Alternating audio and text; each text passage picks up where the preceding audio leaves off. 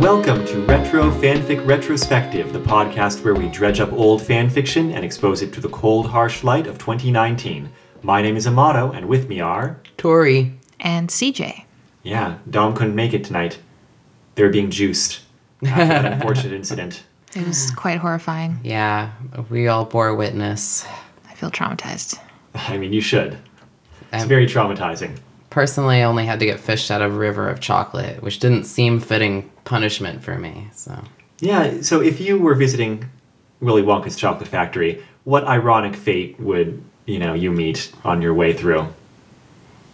Well, we have to identify which of the 7 deadly sins we represent first. Wait, how can they represent 7 deadly sins? There's like 5 of them. Well, they represent 5 of the 7. Or 4, because there's only 4. Gluttony. Gluttony. Envy. And it's gluttony, pride, vanity. Is Pride and one? vanity can't be different sins, can they? I think they're different. Greed's got to be in there. Yeah, Greed. well, Mike TV was sloth because he would sit in front of the TV all day. Okay, but This is my interpretation. I don't know. I was just thinking about this the other day. Violet Beauregard would have been pride. That's one of the sins. Mm-hmm. And then right, because she wants to win everything. right. Mm-hmm. And then Veruca Salt. Veruca Salt I thought was vanity, but maybe that's not one of the 7 deadly sins, so maybe I'm wrong. Maybe Google should save us here. Yeah. I feel like the 7 deadly sins get, have had a few incarnations, like, it's kind of like the elements. According to the standard list, they are pride, greed, lust, envy, gluttony, wrath, and sloth. She must be greed, because her whole thing Yes. is she wants the golden egg. Right? Pride, greed, Or in and this case, gluttony, I'm there squirrel? with you for. A golden nut? Oh, sorry. The whatever. So pride, greed, and gluttony makes sense to me. I don't know about Mike TV being sloth. Like, Well, he kind of jumps right in there. He was pretty to- prideful, too. Yeah. I sort know. of. Or- See, that was the only thing I could think Envy? of. Because, but the whole thing that they make out with his character is that he's obsessed with television. Right. So that was my natural jump from, like, the time period the story was written, and what television represented was that he'd sit in front of the TV instead of being, like, productive. So that was maybe a leap in logic, but if you had to find one, I feel like that was the one that would make sense, personally. Probably. I'm glad we didn't have that lust kid there in the, That was cut. in the mix, right? That had was to keep Willy it PG. Wonka. An earlier draft. That was all the fangirls of Willy Wonka in this fanfiction. I would, however, be down for some, like, little kid representing wrath, just, like, smashing their way through. It's like, oh, I want to break that tree. That's, like, made out of spun sugar. Just I want to see it constantly come down. attacking things. I'm sure there'd be a lot of satisfaction, like, rampaging across that landscaped first room, right? I hate this stupid factory. I hate these stupid Oompa Loompas. Too much chaos. We are reading a not Willy Wonka, Charlie and the Chocolate Factory. Willy Wonka and the Chocolate Factory is only the older movie. A Charlie and the Chocolate Factory / CSI fanfic tonight. And like the last time you were on, CJ, I don't think I might have found a recommendation for this. But mostly it's just when I saw the premise, I couldn't not do it. Like, Right? same with the Narnia and Labyrinth crossover. It's just too good. Death Too by good a chocolate. premise. Yeah. Right. Totally. And it actually is a death by chocolate. Oh yeah, it's a quite literal title. I'm going to say outright, I actually really enjoyed this. I read it I've pretty got a quickly. few complaints, Yeah. but Yeah. I'm still just sold on the whole project from the word go. I'm coming from the opposite perspective of I was not sold on this. I figured there's no way they could make this work. This will be ridiculous. It's just the author's, like, pet fandoms that don't mash together. And it's true that it is. And yet they made it work. So that's really impressive.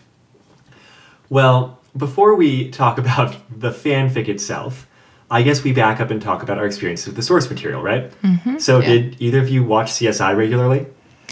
I did a bit when I was younger. Yeah, I It feel was like the only CSI I think that I watched was Las Vegas. this one was So- just called CSI originally, right? Yeah, it's Yeah. the first one. It's the CSI. Yeah. I feel like I saw the absolute minimum CSI that anyone possibly could, which is like 2 episodes. Right? I feel like you can't get away with seeing less than that Maybe. as I'm a sure you human could see being in Zero. America. Are you sure? Have you seen Zero? No. Do you know anybody who has seen Zero? I've never really polled the people I know to figure out how much CSI they've seen. So there you go. Yeah, I haven't collected the CSI data. So yeah, this wasn't one of my particular shows I liked, but it's funny because I used to watch TV with my folks a lot. And this was one I remember my folks watching with my brother. Maybe it didn't come out until after like I stopped watching TV with them or something. I don't remember when CSI came out. But That's true. This was a family show in our house. yeah. Oh, those 2 episodes that I probably watched, definitely at my grandma's house, where like the TV was on a lot. Yeah. Do y'all remember when CSI first came out? The internet remembers. Yeah. According to the internet, 2000. Oh, okay. So I think And they had 15 seasons. yeah, I think Holy it was cow. maybe My one of God. the newer seasons of CSI. My family watched a lot. There was like a goth girl who did all the lab work. That's what I remember. Anyway, I watched some of that with them, but I don't recognize the characters from this one. Yeah, me so. neither. I was just rolling with like, okay, here's these characters. I know their names now because they've been introduced to me in this fanfic. I had like distant recollections as I was reading them. I was like, all right, Grissom's kind of like sort of antisocial, but kind of brilliant. And he's like the lead detective. He's or like whatever the he Sherlock is. Holmes guy. Yeah, he's kind of a Yeah. Sherlock Holmesy kind of guy. And then, Supervisor, forensic investigator, apparently. Supervising, Right. whatever. right. And Catherine, he has some kind of like sexual tension with this Catherine person, but he's too awkward to do anything about it. And then, yeah, the others are just kind of copy kind of guys. And then there's some lab people that are kind of fun. Yeah. That's what I remember. So to me, it's very possible I never saw an episode of this original CSI. I probably saw one of the spin-offs, but I mean, it was enough to get us through here because it's not. I mean, I'm sure CSI fans would probably disagree, but like, it's not about the characters as a main point. Right. what the author does a good job of is giving the characters their character beats really succinctly in the opening, so you kind of just know what sort of archetypes they're supposed to be. And that really, I think, carries you through the story, like if you're like me and didn't know these characters. I agree. I didn't feel like I needed to like go and rewatch an episode of CSI to get a grip on you know, what was going on. I Yeah, pulled up like yeah. a picture, so I saw like Grissom, and I was like, "Oh yeah, that guy looks familiar." Yes, I Right. did that too. See, lower left, white Is hair, that- glasses. Is that the guy? Oh no, that Grissom Isn't that is the this guy from? Oh, Grissom. Oh well, then I had the wrong picture in my head, and I was thinking of another CSI. Isn't that So the there you go. guy I from think The I Good think it's Place? the same CSI. Yes, Angel? you're right. That's but- what I recognize him from. That's a different CSI, isn't it? It's the same CSI. Oh, I it's the think same he CSI he came is- on later. Yeah, I think That's what it why I'm confused here. is. Yes, but yeah, he is in the Good Place. Okay. Well, what about the Roald Dahl side? Charlie and the Chocolate Factory. Were you a fan? Huge fan as a kid. Read Mm-hmm. the book.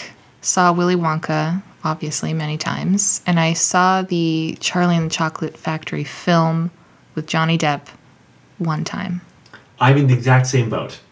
Like, Yeah. love Roald Dahl books. Definitely saw Willy Wonka more than once. Definitely saw Charlie and the Chocolate Factory with Johnny Depp only once. Yes.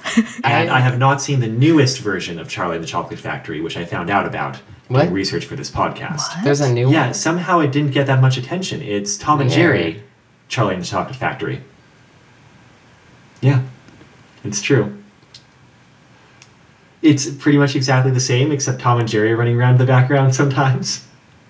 So what do they represent? Whoa, we got our wrath right there. Wrath, yeah, Yeah. for sure.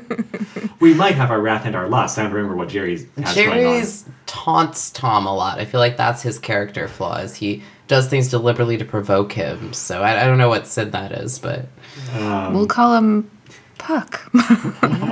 The sin of Puck. Yeah. So yeah, Anyway, seriously, Puck a is couple of years ago there was a Tom and Jerry animated adaptation of Charlie and the Chocolate Factory, and they're like the house pets of the buckets or something. I don't know. That's That- amazing. Yeah. It's ridiculous. Why would you do that? There's like no overlap in concept or execution that you Well- could possibly have in those two things. This is when you have to ask yourself, why not do that? Why not do that? Well, look, when you had Care Bears, the Nutcracker, they were like participating. But like Tom and Jerry are not kids with the golden ticket. They're not like part of the story. Glancing on like the Wikipedia synopsis of it or whatever, actually it was the Charlie and the Chocolate Factory wiki synopsis.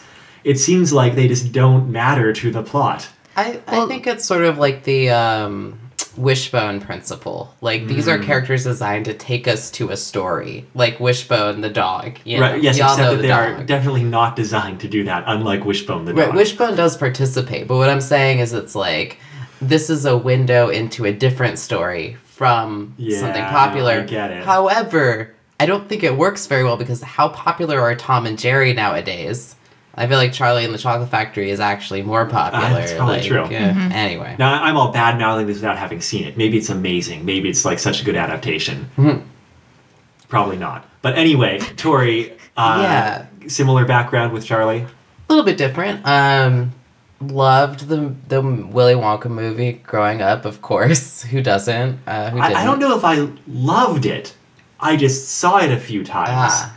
Like, I think I liked it, but it's also not the most settling movie to watch, No. you know? It's a little unsettling. I think that's why I was drawn to it, is because it had a particular appeal of unsettlingness that, like, as a kid, you're like, you know, there are things about this that are fun and fantastical, but there are things about this that are really creepy, and I don't really know why. Yeah. You know, like, I don't know why it bothers Like, me. surely but it they wouldn't be does. showing this to me if it wasn't Right. appropriate. I think I had some kind of like catharsis watching it because I was bullied a lot as a kid. Ah. So watching all the bad kids get their comeuppance. There's definitely Yeah. that. Nice. I just wasn't sure why I was supposed to like Willy Wonka, if I was supposed to like Willy Wonka as a figure, because he seems to delight in punishing these children, and that seemed very, like, alien to me. But my parents really liked him. My parents both went to Catholic school, so I can kind of see how they might, I don't know. In my mind, it's like, I can see how they'd see this adult figure punishing children in a certain way that actually made sense. It's kind of a relatable figure. To me, it wasn't. However, I really liked it. It was pretty delightful, and the book was also delightful. I loved the Roald Dahl stories. They always had the same sort of appeal. And actually, when I saw the Johnny Depp Charlie and Chocolate Factory, I was like maybe, 15 or 16 when that came out? I actually loved that, because I was really obsessed with Johnny Depp at the time. And I saw it in the OmniMax theater, which is like the IMAX. It's like a giant screen that you have to lay back and like see everything. It was really disorienting and dizzying, and I actually felt like nauseous partway through. But I felt like the movie, I remember having a quote from the movie on my MySpace page because I thought it was like so humorous and funny. Well, there you go. Yeah, I don't know. I'm a couple years younger than you guys. Maybe it hit me at that right time. From what I remember, I don't know if I was sold on the Willy Wonka backstory, but I think the performance was good. Like, the book Willy Wonka and the Willy Wonka movie Willy Wonka and the Charlie and the Chocolate Factory Willy Wonka are all very different. But the way the Johnny Depp movie played him seemed like a very reasonable, strong, and interesting to watch way to play this guy who is just 100% obsessed with candy. Yeah. Like, I thought it was Nothing else matters. It's Right. amazing. it was charming in that way of being super absurd. Like, Right. it's the sort of character, you know, this is around the same time I started watching the shows like House MD, like characters that you should not like but have a certain charm. And his charm was very absurd. And the, so- the quotes he put out were just like, the one I had on my MySpace was like, everything, someone kid asked him if something is edible or eatable. He's like, everything in this room is eatable. Even I'm eatable. And it goes on to some like weird place, but it's like, technically you can eat everything, including me. And you're just like, that is the weirdest thing to say to a kid. but like that's where he's coming from mentally, Yeah. right? Yeah. That's great. All right. Ready to start talking about the fanfic itself? So this story is titled CSI Death by Chocolate. It is by Beth, I'm not sure how to say their last name, Einspanier, Einspanier. Huh. You just had a French class earlier today, CJ. I Is mean, that a French name? I'm not sure. I would either go with Einspanier or Einspanier. Einspanier. If It's they're, probably- It looks, an English speaker, they probably pronounce it in more of an Anglophone kind of way. All right. Yeah. Beth Einspanier. And again, it's a CSI original and Charlie and the Chocolate Factory crossover. It came out in 2005, which puts it right up on the edge of what I'm willing to do on this show. And it wasn't finished until 2006 even. I feel like we've done one other fanfic that was that late, and I think it was the Avatar fanfic maybe? And in that case it was because... it was 2006 was the Avatar Yeah. fanfic. And in that case, it was because that's about as early as you could get good Avatar fan fiction, and we kind of wanted to do it. In this case, it's just because I kind of wanted to do it, period. You can find a link to the story. We have a link to the fanfiction.net copy at bit.ly/rfrchocolate. And yeah, it looks like it was originally published on fanfiction.net, and probably only there. Did either of you check out someone reading it out loud on YouTube? There's someone reading it out loud on YouTube. Apparently, at least the first 3 chapters. I sent that in the text message to you, but I did not, just because Yeah. I was trying to get through it, and playing a YouTube video on your phone in the car while you're driving doesn't work very well, because if you turn off the screen, the YouTube video quits out. So I didn't check it out. But same here. I read it on the bus, so yeah. oh well. It would be interesting. I had a temptation to. I just didn't quite have time. I must have missed it. No worries. The author mentions it, like author's note, first page. Nice. I just went straight into it. I was like, I only have so much time to read. Well, speaking of going straight into it, the story opens, chapter 1, on the dead body of Charlie Bucket. That's where we are, square one. No. He's It's so never... sad. Yeah. On the one hand, it's sad. On the other hand, I kind of appreciate that it's like, that's where they started. There was no prologue, there's no flashbacks. Charlie's dead to begin with the whole time. And that's how a CSI episode might start, right? I was going to say, if you take this as a CSI episode, which I think the structure makes you take it as, Yes. it doesn't feel like as much weight, the characters appear and they're sort of absurd, and Charlie's dead, but you're like, oh, but this is a CSI episode, and that allows you to kind of take the emotional impact of that away a little bit, I guess. Right. Oh, and it's 10 years post Charlie and the Chocolate Factory, specifically 10 years post the Johnny Depp movie, which is necessary to put it in the modern day. Ah, okay. It seems like the author liked that movie, but even if they hadn't, you couldn't cross over CSI Las Vegas and the original book or the original movie. Exactly. Of Because course. Charlie would be dead by natural causes, probably, or chocolate heart attack. I guess you could have a much older Charlie, but Yeah. Yeah. And they did specifically mention in their disclaimer, which is funny, they mentioned their disclaimer that they wish the characters were mine, though after seeing the recent Johnny Depp movie, I wish Wonka was mine. Okay, it's the normal Which is- fanfiction disclaimer. None of this belongs to me, but Yeah. I wish Wonka was mine. I don't agree. Yeah. Johnny Depp, sure. Johnny Depp Eh. playing Willy Wonka, Yeah, very bizarre. that is not an appealing partner, I No. gotta say. He's very, yeah, no, I don't get that. I do get why people, you're right, I get why people are attracted to Johnny Depp. He could be attractive, sure, but that character was really creepy. And definitely not interested in relationships at all. So starting off this fanfic, right, it's Nick and Grissom, doing the initial analysis. And I like how they really undermine any sense of, pathos that might be about Charlie being dead, with the very first thing being that there's, traces of brown stuff all over him, and they're like, I hope that's not what we think it is, because they think it's crap. Yeah. And obviously it's chocolate. Yeah. But that also seemed like CSI kind of dark humor also.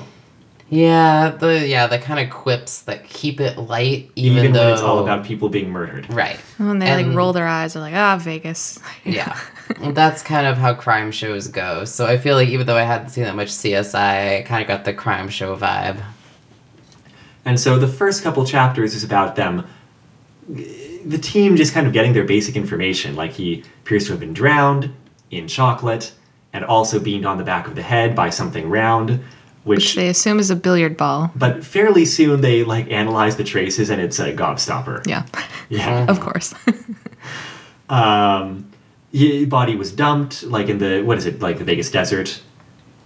Yeah, somewhere in the desert. Yeah, but they find like an ID to identify who he is, and also like a scrap of a news article about a new Willy Wonka, what would you call it? Candy store location, Candy store, emporium opening thing. in Las Vegas, which is a big deal because they haven't opened one outside of England in like 30 years apparently. Now, I think ever, right? I think they said 30 years somewhere. Right. There. It's part of the backstory that like Willy Wonka kind of withdrew, at least in the Johnny I Depp see. movie, out of fear of like because competitors were trying to steal his secrets, and so like he brought it all in, or he went traveling and like he recruited the Oompa Loompas and went back and kind of started up operations again mysteriously, but like was not seen in public much anymore. So it kind of jives that like re-expanding would be a plot thread that could continue from the end of the movie. In 30 years, though, would imply that Willy Wonka is, like, at least 50, which the Johnny Depp character does not seem to indicate. That would mean, according to this fanfic in the film, he'd be 40. Well, if he hadn't opened a new store in 30 years... Right, he would have had to have He would have had operated to as a- been at least, Yeah. like, Candy an maker. Maybe he adult, was a right, is what I'm trying prodigy. to say. Like, He mentions at one point in this fanfic in conversation it comes up, it's like, oh yeah, I was traveling through Germany like back when I was like 19 or whatever, and like their chocolate's pretty good, but I figured I could do better, and he just in like a rant about chocolate. So like maybe he's just a like ageless, well-preserved 50 who like his skin is untouched by the sun and therefore not like. I think of him as kind of a creepy, candy-loving Peter Pan, a little bit. yeah. Well, I think that's a fair true. read. Well, yeah, because he is supposed to be childish in nature. So I guess childish in appearance as well. Now, when we're mentioning kind of some of this initial information, I'm not that experienced with CSI, right? And so coming into this, I was reading it like it was a murder mystery, and thinking that like, oh, these details of like how he was killed, or beamed in the back of the head, or like how he was drowned, or like why his ID was in the state that it was, that like those details would be contributing to a final explanation of how the crime was committed exactly. Yeah, I thought that too. But it's not, I had to remind myself later on, it's not a murder mystery, it's a procedural. And that's a different genre. And so none of that really matters. But then in the why story. include all of those details if they're not relevant? I mean, that being said, I feel, and I can't say for certain because I'm not an expert either, but I feel that most CSI episodes would, give details like, here's what we think happened. But yeah, that didn't really occur in this, at all. I feel like maybe it's just a symptom of bad planning. Because the author notes later on are like, oh yeah, my muse had left me, but I'm like, I knocked out this scene or whatever. It seemed like they did not have it planned from square one. Yeah, the thing is the opening is really strong, in terms of all the clues that are given. Like It is, you just those mentioned. clues don't matter. Right. Right. It's just that the ending to me felt rushed. Yeah. I really had a hard time believing the ending of the story. I agree. I was kind of hoping, because, they're bringing all these characters back in, that it would be kind of like a Murder on the Orient Express sort of Yeah. situation. Not to get ahead of myself, I would have been more into it if that was the structure. And they start building that up with like, oh, here's a suspect, and they're an obvious suspect. But here's another person who might be a suspect. And then like, here's a third person who enters the picture. And then it doesn't really follow through on that. But No. I guess we'll get to that a little bit later. Well, what the author does, just to kind of sum it up a little, is they bring in all the other golden ticket winners. No, not Augustus Gloop. Oh, except for Augustus Gloop, yeah. They bring in 3. He's on the straight and narrow. Yeah. They mention him, I think. Yes. Yeah. But they bring in all of them, and it seemed like really fun for the author to explore them now that they're all, I guess, in their 20s. Charlie Bucket was 22. Yeah, so 10 years later. They were 10 years all later, older so. than 10, so they're all adults now, right? I didn't realize they were older than 10. I thought they were younger, but... Well, they were all older I don't than 8. remember. Yeah, whatever. Anyway. Everyone had nebulous ages. Yeah. They can all be older than 8, right? Yeah. Yeah. Anyway, point being, they get to bring all those characters in and kind of investigate them as this story goes on. Except for Augustus Gloop, I guess the author didn't have interest in him. Now, we probably don't have to talk about it in terms of like the order that events go, but we can talk about a few different threads. So, for example, if we're on the topic of the golden ticket winners, we can talk about the other ones that, like, and how they kind of the roles they play in the story. I think Verica Salt comes on screen first. She like happens to have been in the hotel room next to Charlie Bucket, and that is like a suspicious plot thread thing that is kind of resolved later on. Right, because they find like dyed blonde hair on the victim and animal hair as well, which they narrow down to be like mink. Yeah. Yeah, which she wears. Yeah. They ask her, do you own any mink coats? She's like, 5. Are they real mink? Of course. You're gonna spray paint them? Yeah, that's exactly what she says. And, you know, she's now kind of in charge of the Salt Nut Empire, or whatever. Actually, right. She also becomes relevant when they go to investigate the location of the opening, you know, new opening Willy Wonka store. I forget who goes exactly, but they find a bunch of Oompa Loompas who initially pelt them with candy. There's like 20 of them there in Vegas who are going to be like operating, I guess making candy in the store because you can't really ship Wonka goods, I guess. Right. properly. Later, Wonka says that he shipped liquid chocolate because that's the only way to make good chocolate. Yeah, specifically Well, he said he shipped a chocolate waterfall. Miniature Waterfall, waterfall. Yeah, Right. could have shipped the whole waterfall, so the miniature waterfall. And that was quite tricky. So yeah. who can make that chocolate taste good but his Oompa Loompas? So Right. On And so, like, assignment. there's the scene of them, like, you know, the Oompa Loompas break out into song, which is great, and describe what they saw, and that, like, Verica Salt had an argument with Charlie, and, like, that's who, you know, they're accusing. And the fact they break out into song is great. The fact that it's 20 Oompa Loompas, and it's Charlie and the Chocolate Factory movie Oompa Loompas, so they all look exactly the same. Yeah. One of the pleasures of this fanfic is the colliding of the assumptions of the two, you know, works. And so, you know, in Charlie and the Chocolate Factory, it's just like, okay, like, that's weird, but whatever. And the CSI characters in multiple ways are kind of forced to do that. It's like, this is completely bizarre and ridiculous, but we are following procedure and we're going to bring them in and, like, get their testimony, right? Yeah. Of these 20 Oompa Loompas. Which leads to the delightful interrogation room scene where they're all Yeah. like brought in and in line. Interrogated separately, the police people have trouble keeping them straight, even though they all have completely separate names and, like, you know, are clearly identifiable to each other.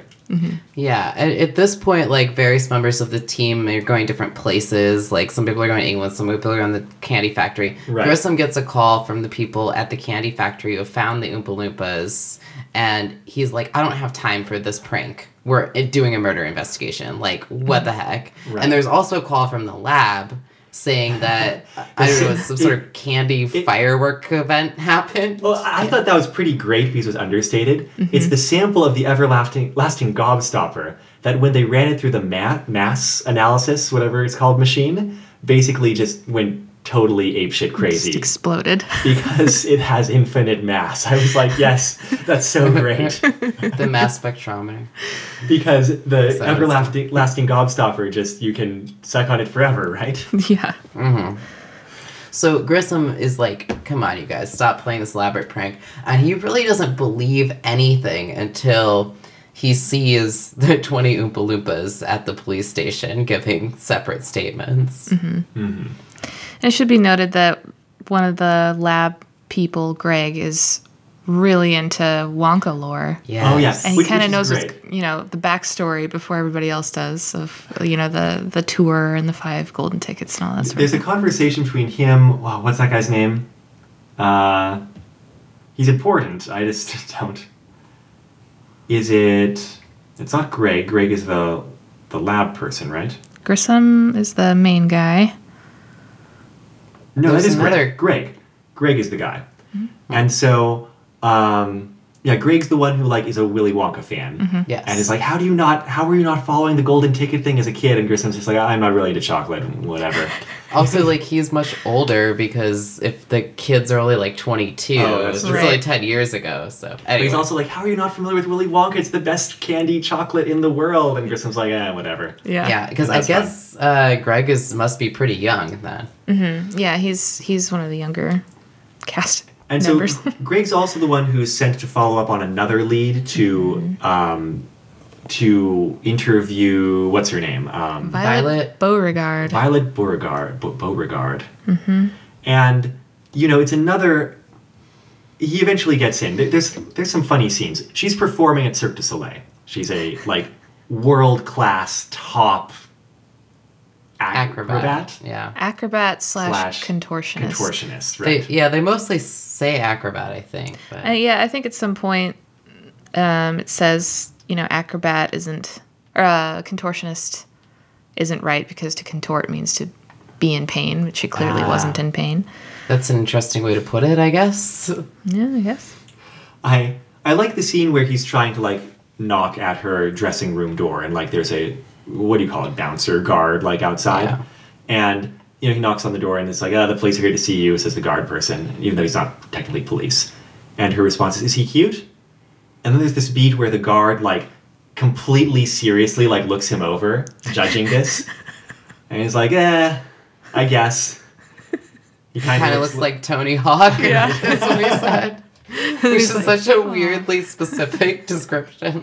That's what makes Because it. he's got skater aesthetic. Like, I don't know what the character actually looks like, so... He's, that's he's what makes the young scene and funny. has like blonde frosted tips and Okay, but, like, that's not what Tony Hawk looks like. I know. That's what makes the scene funny is that the guard's feedback is specific. Yeah. And she's like, send him in.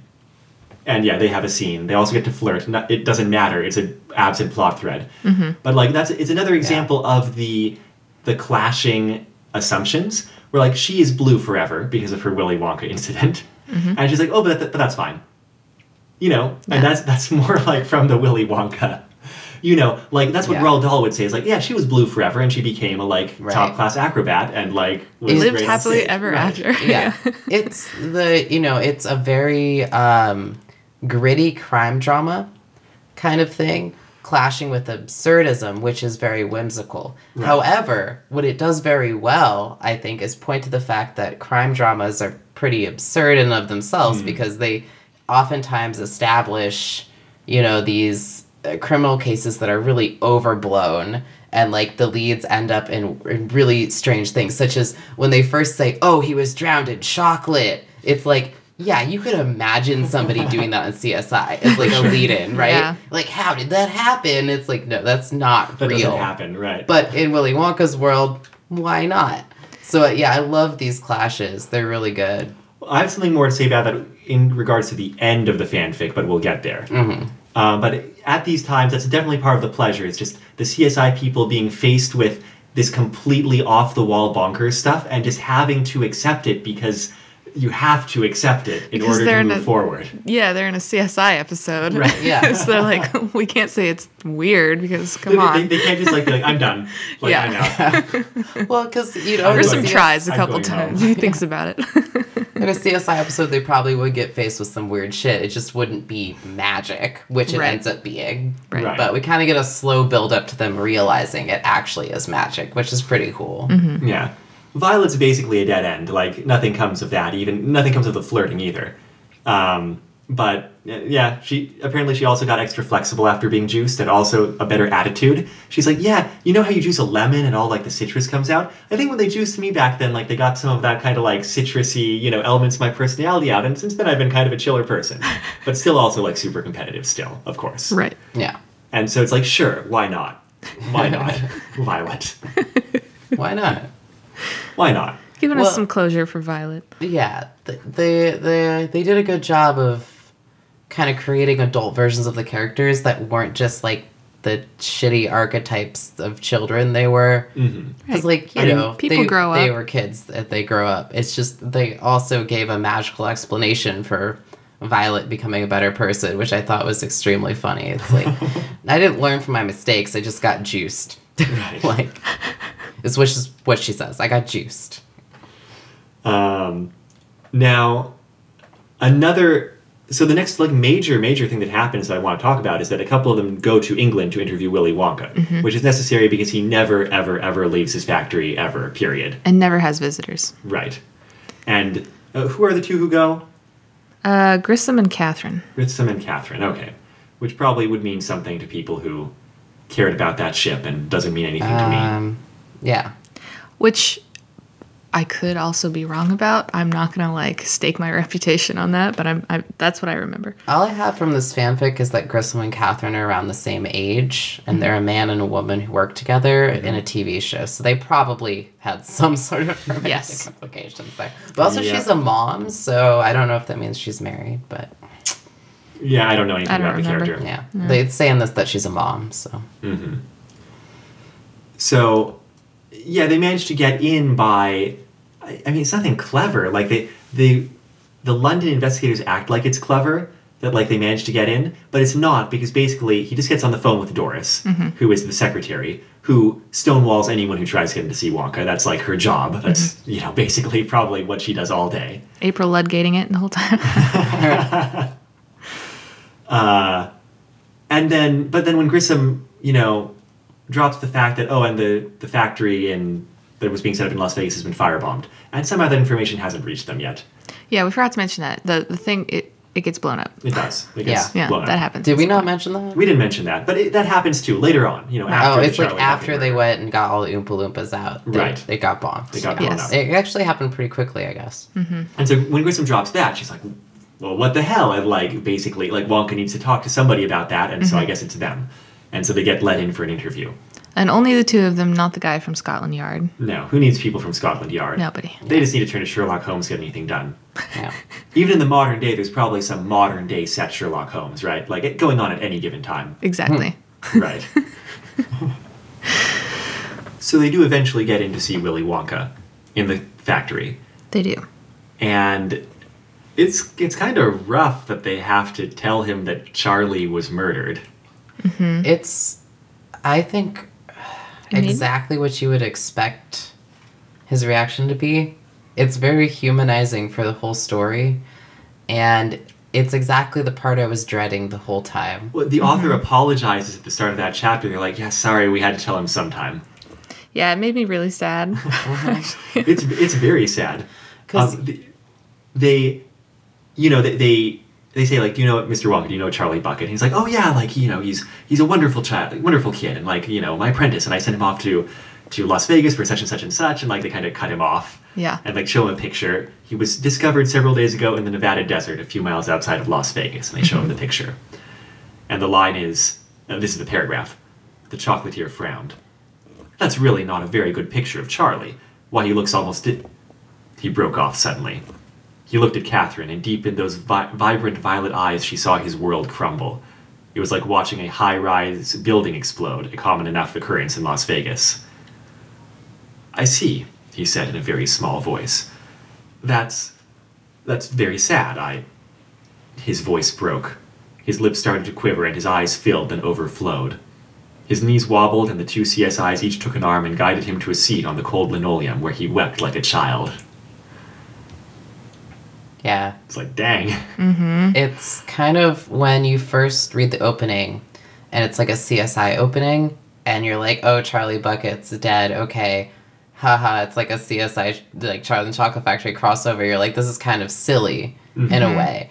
But you kind of, like, at least for me, I kind of was like, but actually, like, wow, how upsetting is that Charlie Bucket's dead? Yeah. And this is where you get that actual feeling. And the author does not hold back with it. No, and I mean, this is Willy Wonka as a character, right? So he's not close to anybody except probably Charlie.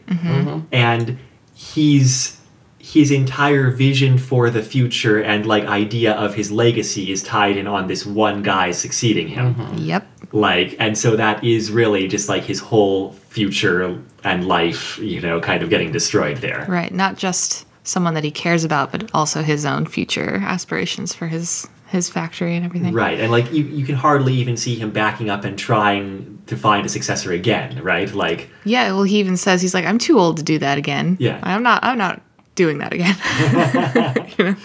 And there's another humanizing moment when, Grissom keeps talking about what happened when the Emporium or whatever in Las Vegas blew up. And Wonka has a moment where he's like, oh, the Oompa Loompas, yeah. And he's like, they're all fine. And he lists off the names. Yeah, every single one of them. There's like 20.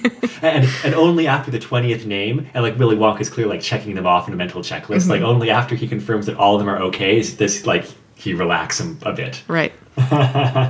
Which is sweet. That's also humanizing because, Yeah, he cares about the Oompa Loompas, which is not really something you get, I think, from Charlie and the Chocolate Factory as much. Like, there's the only people he hangs out with. Right. But you don't necessarily get how much he cares about them, which it's I not like conveyed well. He should, but it's not given to you in the source, and it is here. Yeah. You don't expect him to know them all by name. Yeah. That's nice. In here, at least, that he does. Like, they're both, slave labor for his factory. Like, but this implies that he has a good relationship with them, and he's not, evil.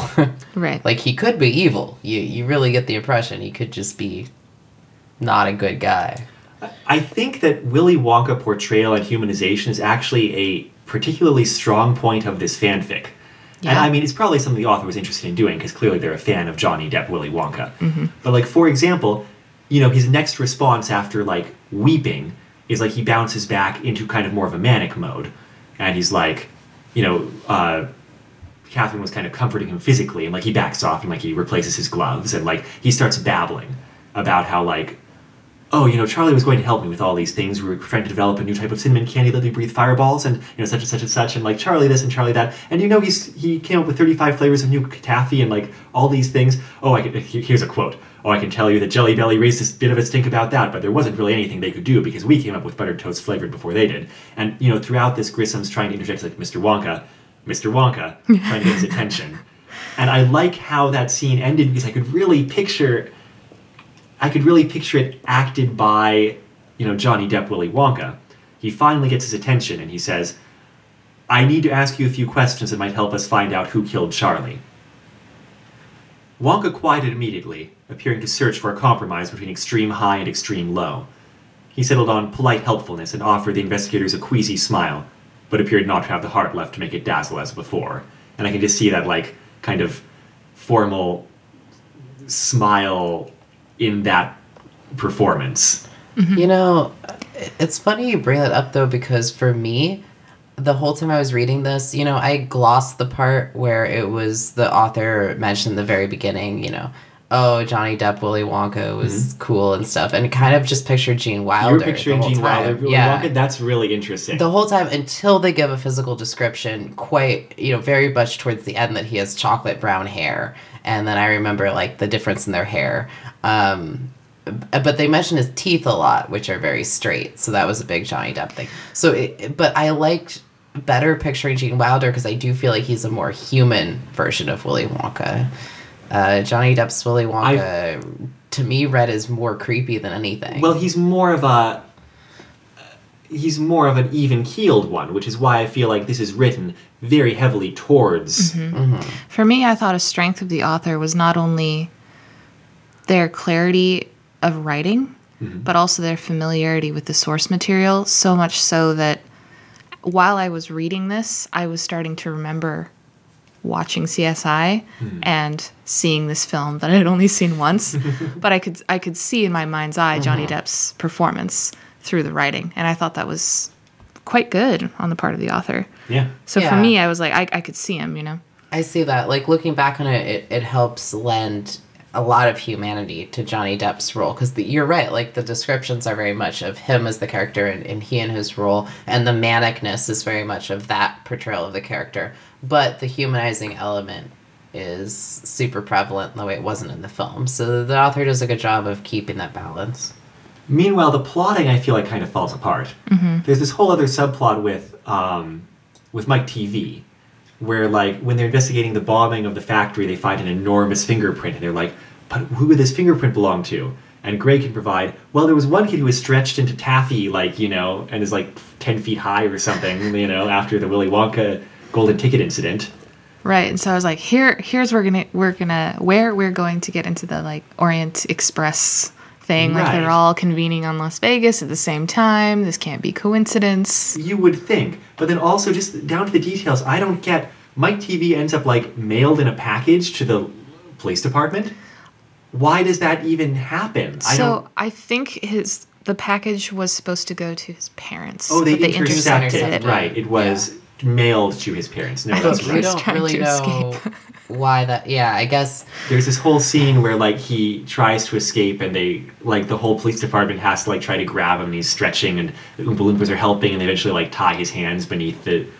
Like, it's totally Looney Tunes. It is, and it's like, okay, sure, he's a 10 or 12 foot taffy man, but he needs air, doesn't he? So Yeah, the He's got whole, flat-out superpowers from this Willy Wonka thing. he doesn't appreciate them at all. The weirdest part about it is there's this whole comic thing where it's like they're talking about it and they're like, oh come on, package, blah blah blah. Like it's not like someone tried to ship a body, and there's a pause from like one of the CSI guys, like they tried to ship a body, didn't they? So they think it's a dead body. Well, they find, because the X-ray of it reveals bones. Reads a skeleton. But how could there be a And- skeleton and... If he's taffy I don't know. or a taffy being. The other thing is that the reason that was ever X-rayed is because it set off a metal detector, which is like belt What buckle? metal is in there? Yeah. probably something he was wearing in his clothing, but it just wasn't smart. But then they also kind of established That that Mike he's TV's not smart. not very good at planning. Yeah, Right. is the way I Yeah, would put also, it. like, he bombed it because he... he could? Hates Charlie and Wonka. And why would you stop a package from being sent if it has metal in it? It's not going on, carry-on baggage on an airplane. I don't know. Were they Well, they monitoring that X-rayed kind it of just thing to be because sure. they were... I don't know.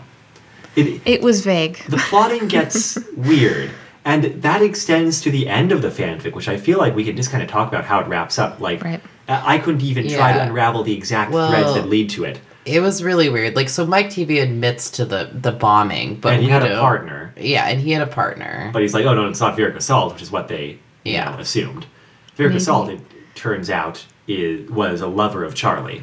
Right. Like they had, Secret affair. They were keeping Yeah. it a secret just because, like, Willy Wonka wouldn't approve. I guess I don't know. Well, because she tried to, like, make an exclusive deal for her, like, nut empire to join with the Wonka chocolate empire. And Wonka's basically like, nuts aren't candy. Yeah. Get out of here. Yeah.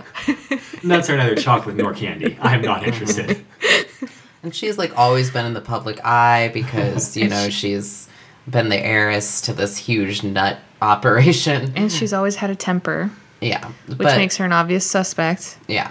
So, but she says, you know, there's the allure of something, you know, forbidden in their relationship, and that's why she kept it up, which, all right. Do we I ever guess. find out who Mike TV's partner in crime was? Yeah, it was Brenda Lee TV, right? Oh, right. That's But Brenda Lee TV was formerly Brenda Lee Beauregard. Beauregard. And Wait, is that the case? Because I thought he despised her. did I miss something? No, that's what happened. I think the explanation given as to why. So, the Beauregards. The TVs split up. No, yeah, TV does hate her. So, And- right. I thought they were the son- unrelated. No, you're The right, it is son unrelated. hates her. Yeah, Mike TV.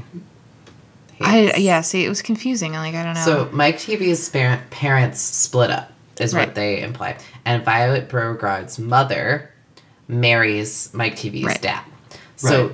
that's, I don't know if that's Brenda, but he Yeah, refuses and- to call and- her by her married name. Right. now. She had an appointment with Charlie after Verica Salt did at the, opening location. And basically it's just like she came in and murdered him because she wants to get back at Willy Wonka.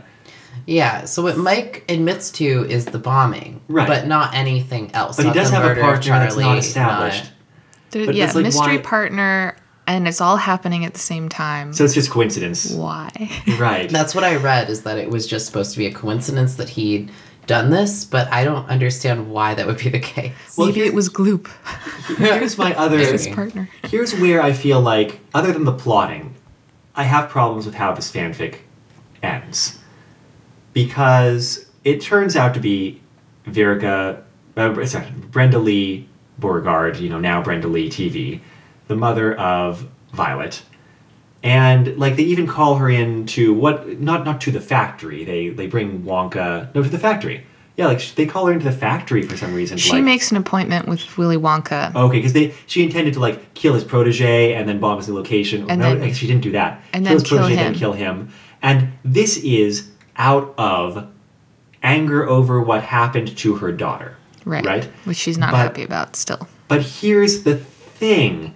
It's like, I feel like it's okay to have these different assumptions about how serious it is to turn somebody into a blueberry and squeeze them, when those different assumptions are coming from characters on CSI versus characters from Charlie and the Chocolate Factory. Mm-hmm. If the characters on CSI are like, this is bizarre, and, Violet's like, yeah, it's fine.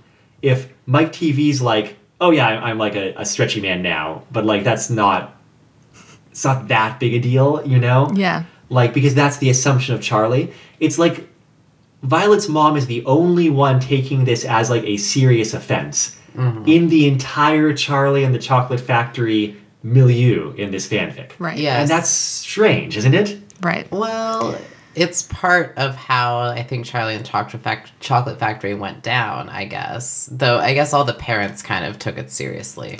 But what I will say is that Wonka has a good point, and his point is that he took these kids on a tour. Every time they got in trouble was because they didn't listen to what he said. Now, admittedly, it was a dangerous environment. I'm right? really confusing my movies. Yeah, but he's also standing back being like, no, don't do that. No, you shouldn't be that's doing true. that while they're just, like, doing that. That's a good point. Rather than, it is like, a good point. doing what a responsible adult would do and, like, walking up and pulling them aside and be like, hey, But, I want to turn you into a blueberry. He's clearly not, A responsible adult. Exactly. But at this point, I started to wonder, was this fanfic perhaps the victim of being too popular? And maybe did this author have the intention of having kind of a Murder on the Orient Express ending where they're all getting revenge on Charlie because they were all jealous that he won and they got, screwed or whatever. And instead of wanting to go for the obvious ending, the author wanted to go for, like, some weird twist and just ended up doing this instead. I don't know. I mean, I would have been more satisfied with the right murder mystery, all More the suspects obvious. gathered in a room sort of thing as well. I do think that what I was going to say earlier on is the author seemed to have a specific delight in trying to bring a CSI plot in and also explore each of the Golden Ticket winners, minus Augustus Gloop, as older people, and also put them, specifically in a context where they would be investigated in some way by the CSI people, so that we could see them and their lives on display, basically. Mm-hmm. But then it sort of seemed like they had a rush to wrap up, basically. Because the wrapping up happens here. It's like Brenda, it's called the Chocolate Factory. Wonka is the one who realizes what happened. He's like, why did you kill Charlie? And then she starts to shoot at him in the candy factory. And the only reason the CSI characters show up is they're tipped off coincidentally at the same time and then rush in to go save Wonka or whatever. So what was a pretty strong build ends up being like a series of coincidences that don't fully come together. Well, and weird other things happen. She shoots Wonka, and, like, he slows down the bullet with magic, right? That's what he does? And He does, like, a Matrix dodge. he didn't need to do that because first. after that, he, like, heals the wound with some kind of, like, taffy that's growing in the garden. And, like, it's like the taffy's kind of, like, holding his blood in place until, like, more medical attention can be provided. And also... And that's a Wonka thing to do. The magic part is not. And the magic comes back strong in the next part. It's like, obviously Wonka is magic. Obviously you can't describe this candy as anything other than magic. But they have him do, like, actual, like, force of will, I don't know, the will and the word type, like, turning restoring the candy shop that was bombed at the very end. He And, like, literally uses his cane like a wand. it's very difficult for him, but he does it. And he's like, and he gets help from Greg because Greg believes in magic. But Yeah. I didn't like it. And I didn't like it because that's not Wonka magic. No. That's someone saying like, oh, this must be magic. And I have my assumptions about how magic must work from other works of fiction. It's not taking the rules of Charlie and the Chocolate Factory and working from there. So like, what I'm trying to say is that clearly Willy Wonka could take a rainbow, wrap it in a sigh, soak it in the sun, and make a groovy lemon pie. But the way he would do it was he would have all this testing beforehand with a room with prisms, with like rainbows being cast onto things. He would have a separate testing room with a bunch of Oompa Loompas sighing, and like he would be testing the sighs to see what sort of sigh would be most appropriate to wrap the rainbow in. And that is how he Yeah. operates. Yeah. That's true. He's very he precise. develops things precisely. However, I feel what the author did was extrapolate that there's some sort of magic that he can use innately that Yeah. allows him to do these sort of processes in order to create candy, because his scientific approach to candy is supported by magic. That's what However- they did. Yes. I just don't like it. I agree. Because what I feel is that everything was going very well. Brenda was wrapped up in candy vines from the candy garden, and And I accept that cocooned. completely, that he Yeah, has totally. vines in the candy garden that Sure. respond to aggression. Why not? Sure. And then he's shot, in the shoulder, and the taffy comes in, and he uses the taffy to heal. Of course he has taffy that can hold his blood in until, like, Right. the bullet can be removed. Sure. That all works. Yes. It's just, the other pieces, all of a sudden, especially to bring it just in at the end, Yeah. the bullet dodging and then the mental magic to rebuild, almost kind of incidental, not really important, and yet this is another part that felt rushed too, because at the very end he has to rebuild his Las Vegas store, and it's Greg's power of belief that supports him. Mm-hmm. However, it is all of this, like, magically the building was back in one piece, and then they corrected the crooked sign, and it just could have been something a little different. Like, Greg's power of belief could have gone somewhere else, It was I guess. very Harry Pottery magic at Yeah. the end. Yeah. It's like point a wand at it and do something And- kind of magic. It didn't feel consistent. And you could have done that in a way that I would have accepted from Willy Wonka. If it had been less that I want to repair this store, and Yes. more that all the things that I shipped over for the special store, these are elements that want to be a candy shop. And so we just need to like get them back in shape to do the thing that they want to do. Like if you provide that will to like the elements of the candy store, I would accept that more than providing that to the will of Willy Wonka. So With a couple of Oompa Loompas to, wash the windows at the end and like, Exactly. put a little Yeah. sheen on it. and part of the ending here was that Charlie needed to be replaced in some way, and Wonka needed to restore his faith. And Greg was the person to do that, because Greg, from the very beginning of the story, followed the golden ticket giveaway and had He the loves belief. Wonka. He loves Wonka candy. Yes, he loves the chocolate. So what they wanted to do at the end was have his power of belief be a magical force that Wonka could use. It's just they didn't have to do it like presto magico, my building is fixed. Clap if you believe in fairies. Yeah, that wasn't. You're right. It wasn't the Wonka magic. So I do feel like it was maybe the simplest and easiest way to have that resolution happen. To have Wonka have someone to replace Charlie in his life. To have the magic be really explicitly done and the power of belief done there. But it I don't know. I don't know another way you could have done it. It just, you're right, it didn't make sense for Wonka magic. And to be fair to the author, I mean, it seemed like it was a pretty popular fan fiction at the time. Is This that was true? what I would call medium popular, assuming that I'm not missing anything. On fanfiction.net, it's got 370 faves, 104 follows. It's like people were reading it. Right. And so probably but it's people not, were that doesn't asking. mean it was like a major hit, but yeah, you're right. Probably people were asking. So the author at some point, I think you said that the muse had left and she wasn't really interested in writing it as They much didn't anymore. Say it in And those words. It's more like, oh, I had trouble coming up with this next part. sure. Yeah. So, I mean, I have a little bit of sympathy, like feeling like you have to finish something or do something in a certain amount of time for other people. But it's just too bad that it did kind of peter out with such a strong beginning. Had a lot of promise, but it was still Yeah. a fun read. It was still really fun. It was, and when the tension is working for the story between the two kind of sets of assumptions, I thought it was really the most entertaining. Yeah. And that's maybe why the ending is a little disappointing, because it kind of gets everyone to kind of get on the side of oh, we believe in magic, and it also changes the nature of the magic. So you're just kind of not in that space at all Yeah. anymore. But, you know, I really agree with you, CJ, that that's probably what happened here, is the need to wrap it up. And as far as wrapping things up goes, it's not the worst. I do know? appreciate you pointing out that thematic. Like, I guess I wasn't thinking about that in those terms. That, like, Willy Wonka, to be clear, does not, like, say, hey, Greg, you're my new number 2. But he does gift Greg, like, a tiny bit of his magic. He's like, it just needs a spark to, like, get going. And probably is cheered by finding somebody else, you know, over in the other side of the world who, like, believes in him and what he's doing. That was kind of the character arc, is though I think they do specifically, some of the CSI people say specifically, like, you know, Wonka's like, I have no apprentice, I have no future, and they're like, oh, we can figure out someone who can help, and then they bring Greg in to meet him for the first time. And so it's kind of implied, and they kind of say he has a second job, so it's implied that he's going to be... That is true.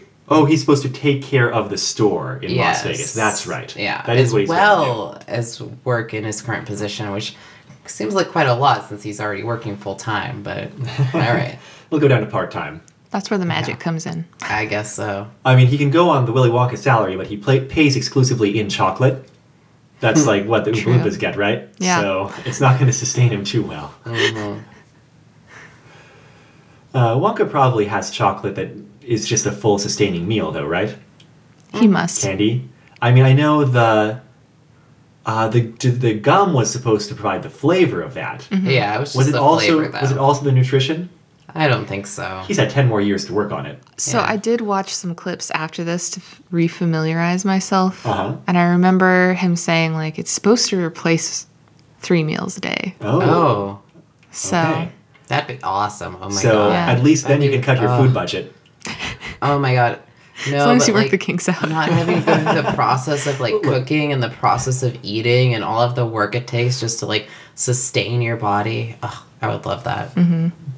Well, look, Greg also knows firsthand that turning blue is not actually that big a deal, and you can only turn a different color once, right?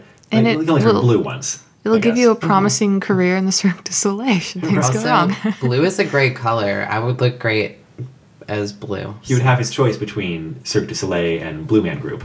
I was Yeah. about to say that. There you go. All right. Anything else that either of you want to talk about in this story that we glossed over? I think we hit the main points. I think we did. I really wish I had a better understanding of the ending of the story. Like, I feel like there's something else I should say, but I feel like it actually didn't make sense. Is that true? It's like it didn't contradict things, but it did not hang together cohesively. And so, for Yeah. example, even the idea that Charlie was drowned in chocolate. Yeah, how did that How happen? did that even happen? Because apparently, her style is more to shoot someone, right? Right. Like, And What- the shooting does kind of come out of nowhere, too. It's like, Wonka's like, I figured this mystery out, which is actually kind of cool because the CSI people couldn't figure it out because it was in his world. But then she starts to shoot at him. I'm But not no, even it's never clear- explained. Maybe she I'm not discovered even clear that. what happened to the 20 Oompa Loompas who were in that store when Charlie was or supposed to be around when Charlie was murdered. Like, how could he have been drowned in the chocolate if the chocolate was in the store and Yes. the Oompa Loompas were in the store? Maybe Yeah, because they there were was sleeping? very... All 20. And maybe Brenda discovered that Willy Wonka cannot be killed by chocolate. Oh, I mean, I Absolutely believe impossible. it. Yeah. That would make sense, yeah. It's just, yeah, how did he get drowned? Why did Mike TV bomb the place around exactly the same time that Charlie was murdered and his stepmom was also setting up Charlie's murder? Like, even though he apparently hates his stepmom and would never work with her. Like, this is confusing. Right? Yeah. Right? There's a lot of confusion that, I mean, but it's not even really worth thinking about, though. It's like, you reach the end and it's like, oh, like, we have the suspect, I mean, the perpetrator, Yeah. and, you know, it's done. And why leave poor Augustus Gloop out of this? Come on. Now Good he's point. thin and Yeah. fit and the head of a like protein powder Yeah, company like or something. spokesperson Yeah. for a protein powder Right. company in Europe. It's true. That is kind of a snub. If Yeah. you're bringing back all the golden ticket winners except one, it's Yeah. like you might as well just bring back all of them. They mention him. They just don't do anything with him. But, you know, to be fair, they don't do much with Mike TV in the sense of, like, they make him a suspect and he gets to, like, jump around after being released from a box. Well, that's as much as they do with either of the other two. Like, Violet has I guess. one scene. You know, Verica Salt has 2 scenes, but they're short. Yeah. Like, none of them are on for very long, but they're all around. But what I see with Veruca and Violet is that they're portrayed as, like, attractive women, like, especially yeah. when, I don't know, whichever guy who's talks about porn a lot goes to see It's Greg. Same Greg. It's Okay, all Greg. yeah, Yeah. that guy. Whatever, the young one. Oh yeah, the one that looks like Tony Hawk. Yes. He goes to see her and he's like constantly like holding himself back because the way she can contort herself is apparently sexy, even though it's really weird and inhuman. And she's blue, but okay, whatever. I find Greg. it rather off-putting, but Yeah, fine, whatever. And then the whole thing with Veruca is she's like attractive and rich and blonde and had a thing with Charlie, and so there. I don't know. It seems like the author had this thing with making the women like sexual, and that was appealing. And maybe that's in the tone with CSI. I don't know. I don't know. But and then Mike TV was sort of novel, but because Oh, okay. Augustus Gloop didn't undergo any transformations either. But look, it's I don't not know. hard. Have Augustus Gloop be actually like a close friend of Charlie's. Mm-hmm. Have them call him to like try to follow up on information on a lead about one of the other golden ticket holders, or to check in about Charlie's relationship with the other golden ticket holders. also- he can have one scene. He doesn't have to be physically present in Las Vegas. He gets to be present in the story. Done. or tie his powder expertise to gunpowder, and there you go. His protein powder is also gunpowder. Though to be fair, That's Wonka Augustus magic. Gloop Yeah. is the first one to fall subject to like his sins Yeah. in the movie. So he doesn't have a big role in the film. He falls in the river and it's like bye dude. But they could have made him appear for just the same amount of Right. time. so. I just like these things to be tidy. I feel like last week I was also complaining, even in A Night in the Lonesome October, which we love, Yeah. I was like, but it doesn't all fit just so like my mind wants it to. I agree, because the thing is, you either have to look at it as the plot making sense or the author's motivation here making sense. And if the author's motivation is to show all of the Charlie and Chocolate Factory characters in a CSI scene, leaving one out really stands messes out. with that. Yeah. But maybe the author intended to put him in and just ran out of time. Like, it seems like they probably ran out of time to do the ending here. I don't know. And it's also just one of those things where when you're writing serialized stuff serially, sometimes things get lost in the shuffle. And like, right, don't want to give the author too much flack since they were writing as they went. I know, this is a good story. Like, let's not get too bogged down in our mental hang-ups, I guess. We've kind of de facto done our complaining session here, Yes. probably. Yeah. So why don't we end on wrapping back around to praise? Well, other than a few kind of awkward phrasing in some places, for the most part, I think this was a really strong writer. Yeah. Very snappy. The dialogue's good. Dialogue's really good, very believable. The characters are really well drawn. Yeah, I enjoyed reading it. You know, I went through and, you know, I laughed and You laughed, you cried. I cried Yeah. kind of inside. Yeah, it was really well written in that way. So I completely agree with that. Like, the characterization was really on point, especially aging up some of these characters to their new ages and, like, accounting for the fact that they've changed as people, giving reasons why, but still having them kind of stay a little bit true to where they started.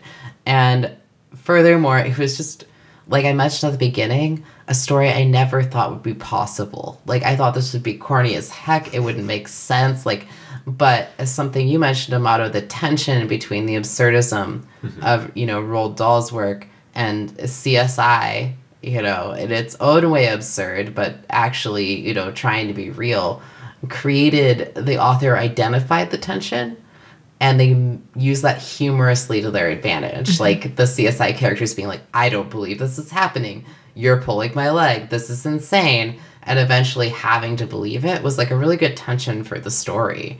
And probably the only place you could have gone with such an absurd mashup of stories or media. I mean, it was really fun. I really like this kind of crossover. I mean, like, thinking back to what some of our early stories, like the Gargoyles Ghostbusters one, right? There were certain pleasures to be had in that, but you can just drop them in the same world with the same assumptions and they're fine. And that's like one kind of crossover, right? And this is more like watching Muppet Christmas Carol, right? Where you've got the pleasure is in seeing these two very, very different elements trying to synergize, or if not synergize, at least both using their own means of propelling the story forward. Or just and like bouncing off complementing of each other. Bouncing off each Yeah. other, complementing each other, whatever. There is- And I feel like that's a harder kind of crossover to conceive of and a harder kind of crossover to write. And so I think I see a lot more fanfics where it's just not that hard to mix them. Well, fanfic crossovers, I mean, where it's not hard to mix the elements.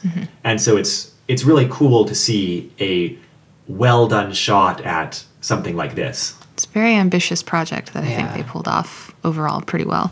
Definitely. Ambitious is a good word. There's something uniquely delightful in seeing that sort of synergy, you know? I'm It's trying like, to think if we've wow, done, they did it. have we done any other fanfic crossovers like that? No, like Evangelion Lovecraft, like it's not a problem, you we know? did the Star Trek Sailor It's not my Moon. movie. Star Trek Sailor Moon, though, I remember you saying that made sense to you, and it did not make sense to me. So that's all I have to say. okay, fair enough. And what other crossovers have we done? Muppets, Ranma 1/2. It's not as much of a stretch. I mean, it is because they're very, very different. But they're both comedy. Formats, I but they're feel both like comedy. this is a Right. stretch in tone between the two for sure. All right. Well, thank you very much for coming on, CJ. It was a pleasure to be here. Yes, thank you, CJ. Next week, we're turning to a different guest. I believe we will have Tori's brother Chris back on, who's come on a couple of times as a pinch hitter, to talk about a Final Fantasy VII fanfic. We'll be reading the first two stories in the Final Fantasy VII Internet series. That is what it's called, the series of stories. The Final Fantasy Internet series. The Final Fantasy VII Internet series. Yes. It was that early in the life of the fandom, apparently, that you could just call it that. And it could be the one. It could be the thing that people read. So it was fairly well known in the burgeoning fandom back in the day, I believe. You can find a link to that at bit.ly/RFR series. You know, going for the key word there. Not final, not fantasy, not even internet. Just series. I feel like you're going to run into some problems with that later. I don't think I am, because there's always another word, you know? It's not going to be just the series. It's not going to be a story called series. I'll Fair go for the enough. low-hanging fruit this time, and then later on, you know, it can be some other word in a something series. Yeah, well, see how that works for you. I will. I will do that. As for this was episode 58 of Retro Fanfic Retrospective, CSI Death by Chocolate, a CSI Charlie and the Chocolate Factory crossover by Beth Einspanier. Beth E. Beth Einspiener. I don't know. That's what I do these days as a substitute teacher when I run to somebody's name that I don't know how to say it. I'm just say like, EINS, how do I say this? And like hope Yeah, that someone that's a good jumps way in. to Well, because, I mean, you know, kids get so offended if you mispronounce their names. People mispronounce my name all the time. Yeah, but you don't learn that grace until you're older. Right, yeah, no, I know. I just mean it was annoying. People almost always wanted to say Amando. Reading it off of like a list There's of names in school. no N. I know there's no there. N. Yeah. But people want there to be an N. All right. Well, Occasionally, I remember at one time being awarded for some sort of, I don't know, DARE thing, like the anti-drug program. I don't know. It was a... Anyway, the person definitely called out Armando. They added an R and an N to the name. why would they do that? Because their mind thought that there should be that one's there. You know? When you look at a word, you just look at the first and last letter. Yeah. So- Yeah. in their mind, I'm sure that's turn what it an into A a- ending in an O male name Like a would Latin be. name. Yeah. Yeah, that's fair. But that's still not actually... Armando is still not actually a name, by the way. Whoa. You just enough. offended all of our listeners named Armando. Okay, I'm somebody out there named Armando. I'm so sorry, but it's not a name I'm familiar with. Armando is absolutely a name. Mm-hmm. No, it is. I've seen it before. A-R? Armando. I'm Armando, looking it up given name. right now. Wikipedia says it is a variant of the name Herman. It is a name. Yep. Okay, well, I was wrong. Sorry. It's just not my name. Yeah, it's not your name. It's not a name I'm Take heed, familiar with. listeners. I messed up. Anyway, the point is, I'm sorry, author of this fanfic. I don't know how to say your last name. And I was not able to get in touch with them. I sent them a fanfiction.net message, but didn't get a response. Could be they're no longer active since their last fanfic that went up was a couple years ago. March 2017. If they ever go back on, they'll be surprised. Surprised, I'm sure. Wow, they kind of have a broad range of fanfic topics.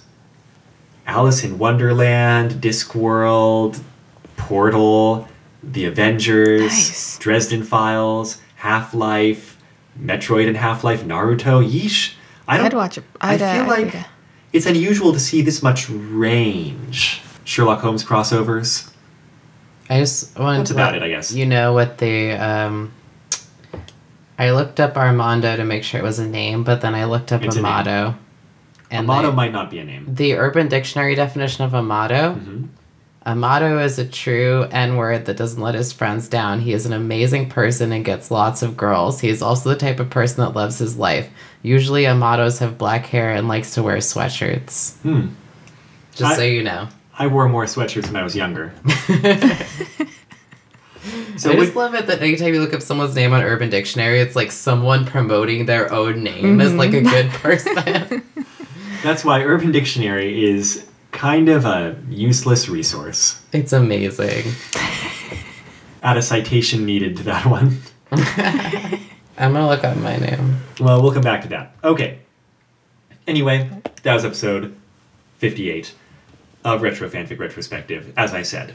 The intro song for the podcast is The Weekly Fair off of the album Popey's Incredible Adventure by Komiku.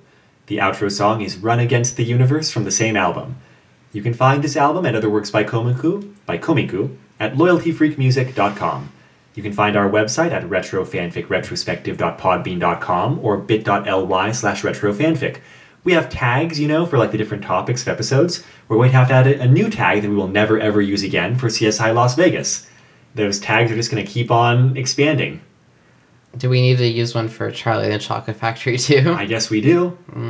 I mean, yeah. Yeah. Then people can just browse the tags on the right and be like, whoa, they did a Charlie and the Chocolate Factory fanfic? I want to listen to that episode. And then they'll be deeply disappointed. So, that's We're what it's delighted. Yeah. for. Or delighted. I was delighted. I just have to say. Okay. I mean, I guess you could be a Charlie and the Chocolate Factory fan who definitely wants to hear about a story where Charlie is dead on page 1 and, tragedy and horror. I don't judge much. It could be wanting to hear about the characters when they're older and Willy Wonka as a And human. It's so hard. And some of them are running protein powder empires across the sea. And Yeah, but they don't show up. Yeah, they don't Show appear. If you have questions, comments, or thoughts about the episode, please contact us on Twitter at RetroFanfic or Facebook at RetroFanfic, on Reddit at Fanfic Retrospective. Send us an email at retrofanficretrospective@gmail.com. Leave comments or reviews on Apple Podcasts or the podcast service of your choice. Or ideally, do like all 5 or 6 of those things. Just contact us everywhere. Flood us. Send the same message a million ways to make sure we see it. Actually, don't do that. I mean, whatever. No, don't do that. You're right. I'm Amato. I'm Tori. I'm CJ. We're just 3 Earth life forms trying to be nice to each other. Until next time, take care. Does anyone else feel like that ending was a little stilted?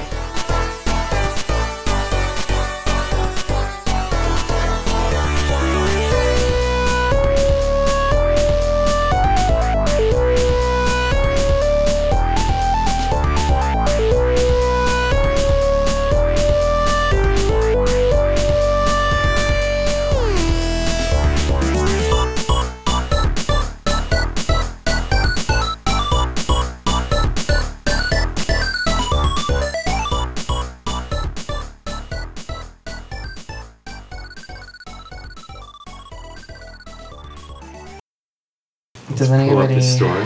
need anything before we start? Probably not. Food, water, dog treat. I just need fan fiction to sustain me, but thanks. Okay.